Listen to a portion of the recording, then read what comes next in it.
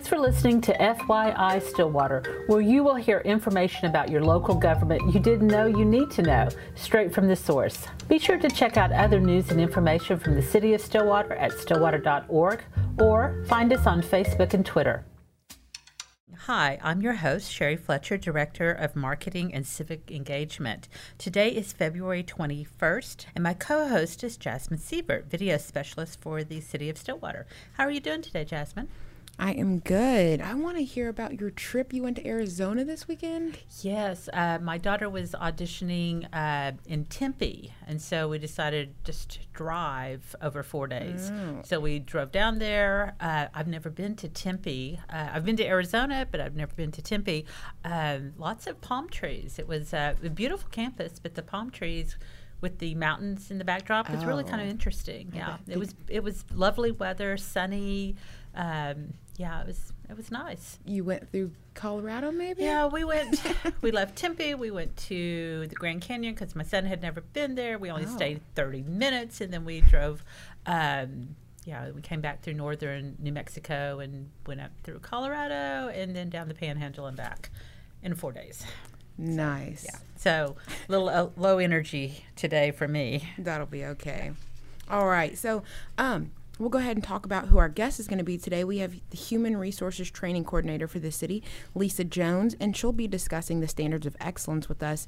That's the city's customer service initiative, which states that the city is responsible for providing responsive, high quality, and efficient municipal services to enhance the quality of life. So that's really a big issue that council and the city manager has been, they've it's kind of been on their radar for a couple of years. It had been discussed for a while, and then Human Services looked at it and brought back something, and it was part of the strategic plan. Yeah, because there's a lot of research that went into this, and I think they even looked at some other locations and places that were doing this, and that's how we kind of created ours. And ours specifically, we have 6 standards. We have connected, performance-driven, proud, respectful, responsive, and trustworthy.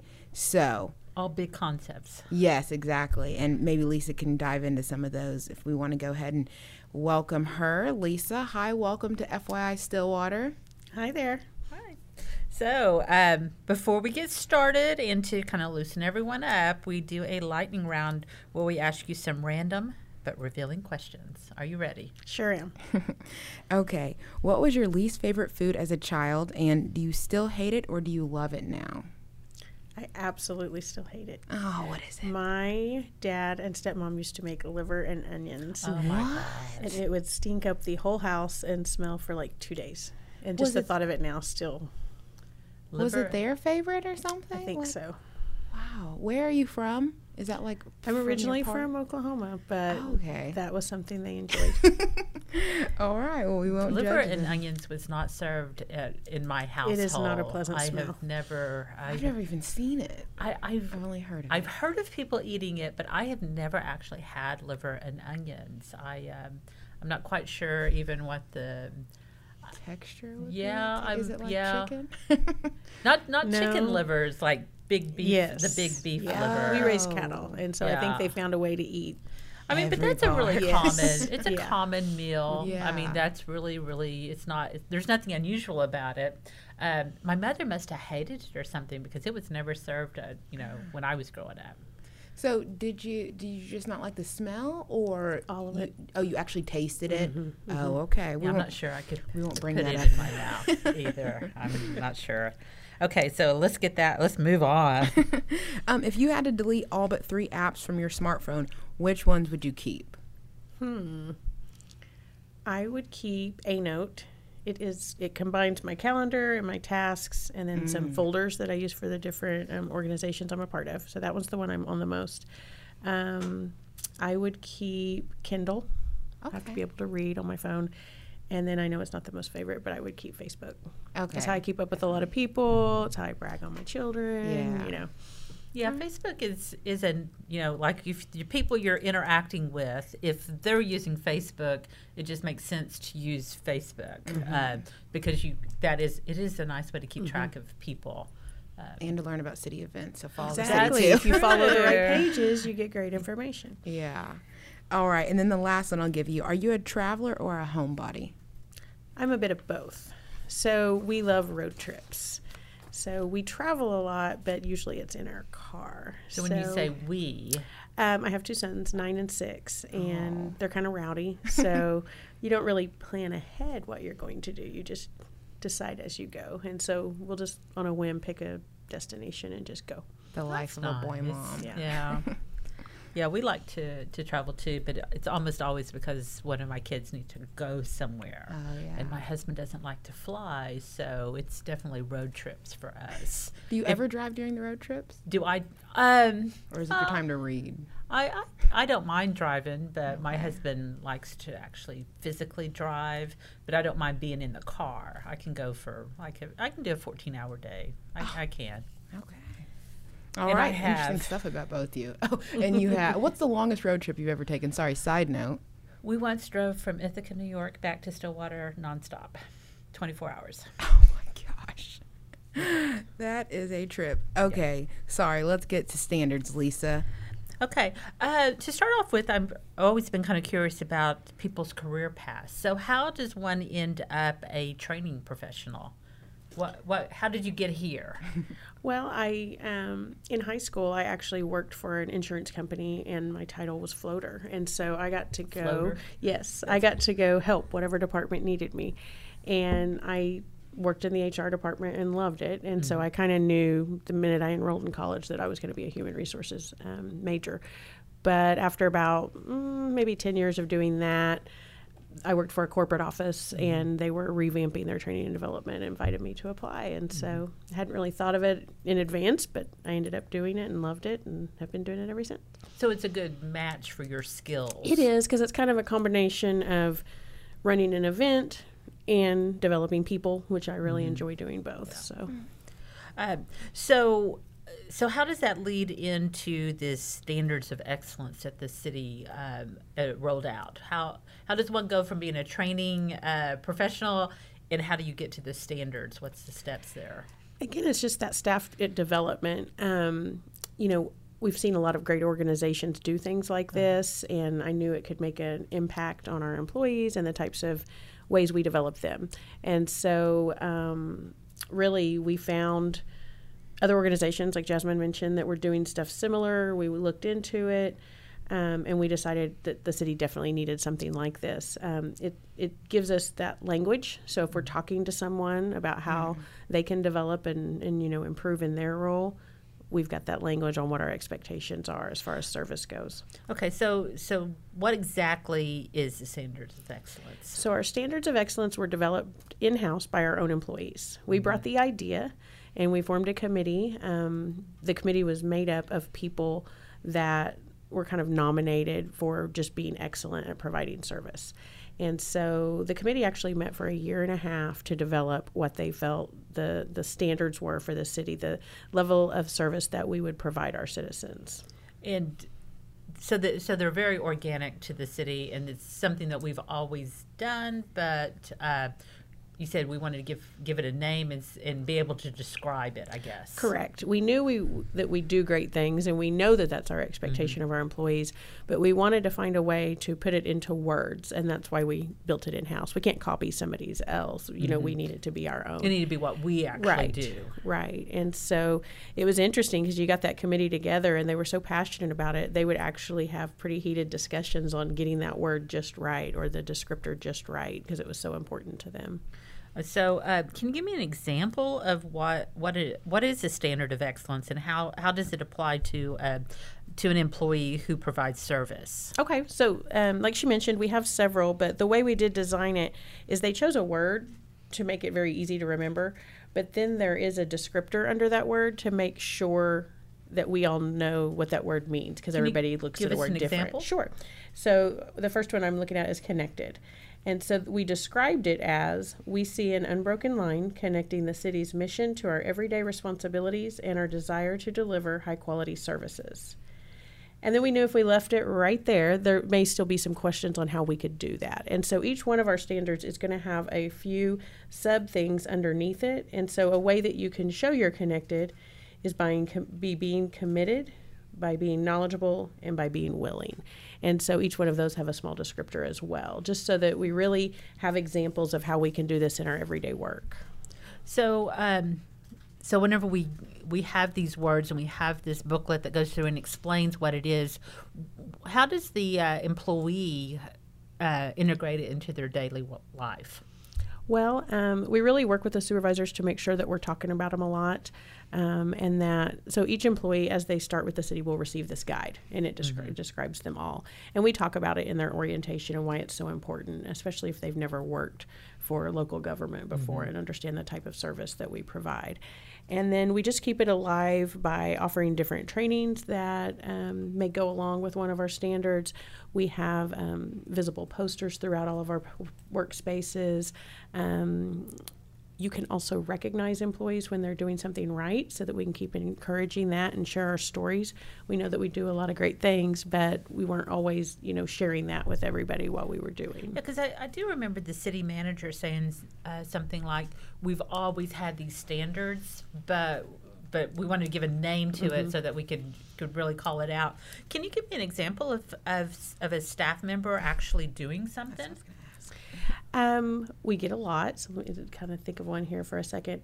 One of the ones I think is most interesting was a citizen submission, and they actually recognized one of our directors for telling them no because they thought the way she handled it went so well.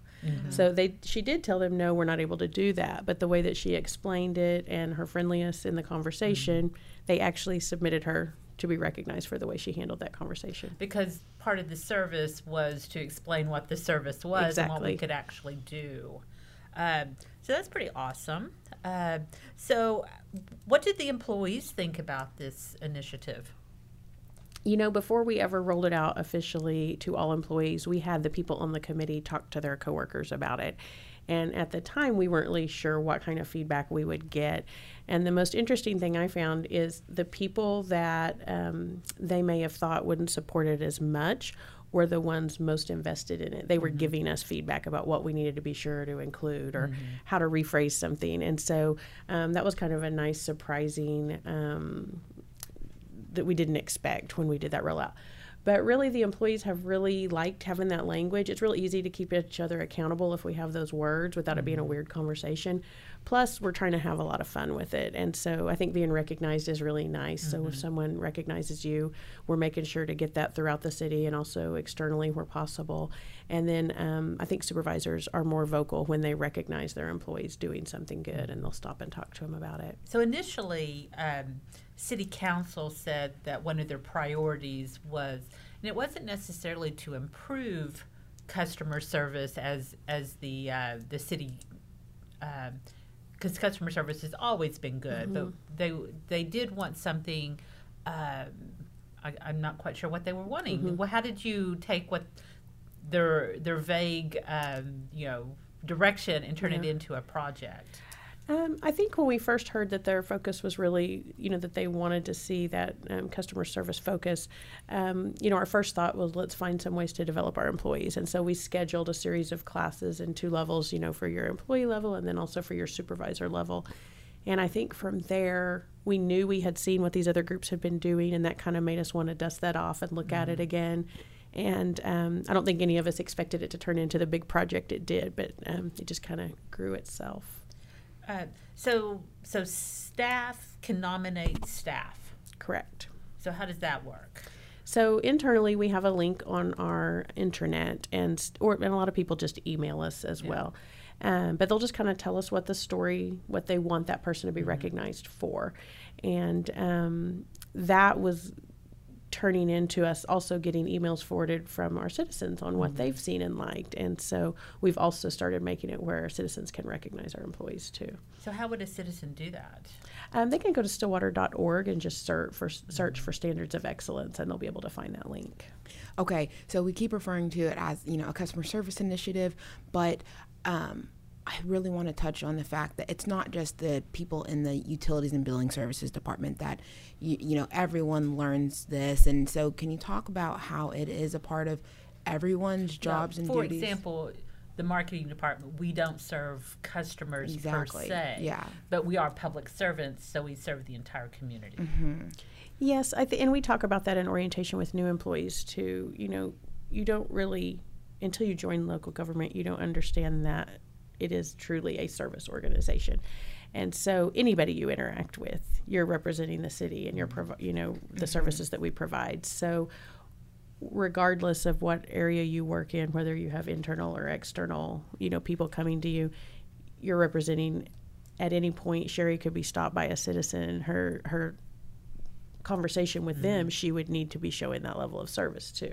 Right, because I could run into somebody in the hallway and they want to know how to find, the police service point. I could either just keep walking by because someone else could take care of this person. Be like, it's in this building. Yeah, it's like, thanks. it's way back there. Keep going. Or I could, engage them and make sure I understand. Maybe they're wanting to pay a ticket. If I didn't stop and ask them what they needed to do, maybe they need to go pay their ticket, or they really do need to speak to someone in the police department. I, as a city employee, understand the difference in those. So instead of just saying, yeah, you need to keep walking that way, I could kind of make sure that they are going the direction they're going. So for that, I would be going not necessarily above and beyond, but at least doing what I'm expected to do. Correct. And that's built in on many of our standards, is that listening for what else they may need, not just giving them that quick answer and moving on, but really making sure that you help them with all their needs. And so that trickles down to every level of the organization, from the city manager all the way down to, people who may not have a lot of interactions with the public. Correct. So Sherry and Lisa, I have a question for both of you. Which standard do you think you guys use most often in your department, and can you give an example? So Lisa, you got connected. That's a tough one. Yeah. Okay. I feel like almost all of the standards overlap, and so it's really hard. Even when people are being nominated, they usually choose 3 or 4 of them because most actions can kind of hit on all of them.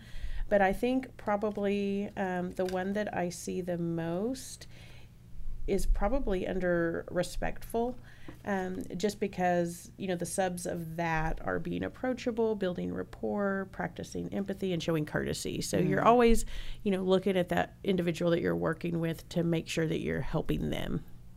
Okay, I like that one. Sherry? I'm probably really, I feel like I excel, in our department excels at the performance driven, because we're always trying to get information out. We're figuring out, how to make things happen. And so we just kind of, we take initiative. We're trying to be innovative. If this doesn't work, if we're trying to get the communication out, if this particular platform's not working, then we push it over to the side and try something else. So I am really, I feel performance driven is one that it's the easiest for me to do.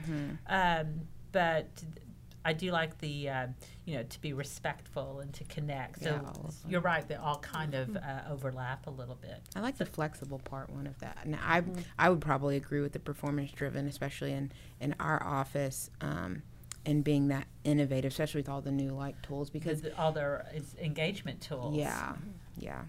Okay. Sorry, I wanted to learn a little bit about that, guys.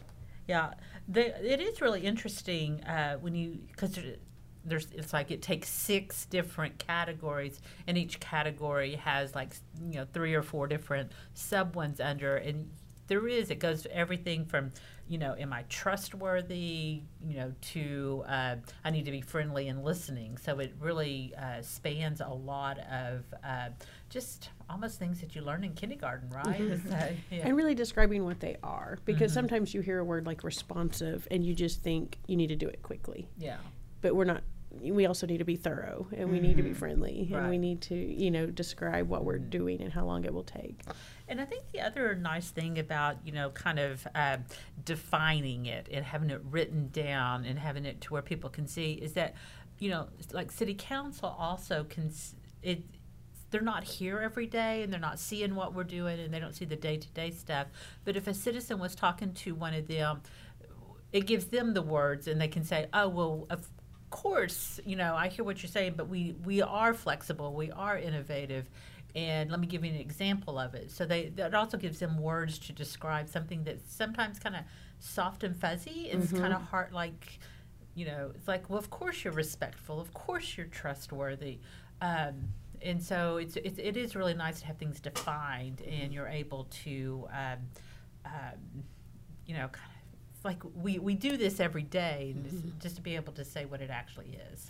And, it's also our promise to the public. Yeah. So if we're not meeting that expectation, that they feel comfortable saying, I really didn't feel this interaction went well. Is there anything I didn't ask you that you think is important about this subject? I think you covered everything. All We're just right. really excited to be able to offer this to our employees to, like you said, give them the language that they need. It is an important part of what we do. So yes, and you're right. Kind of when you're first starting, you're not quite sure where it's going.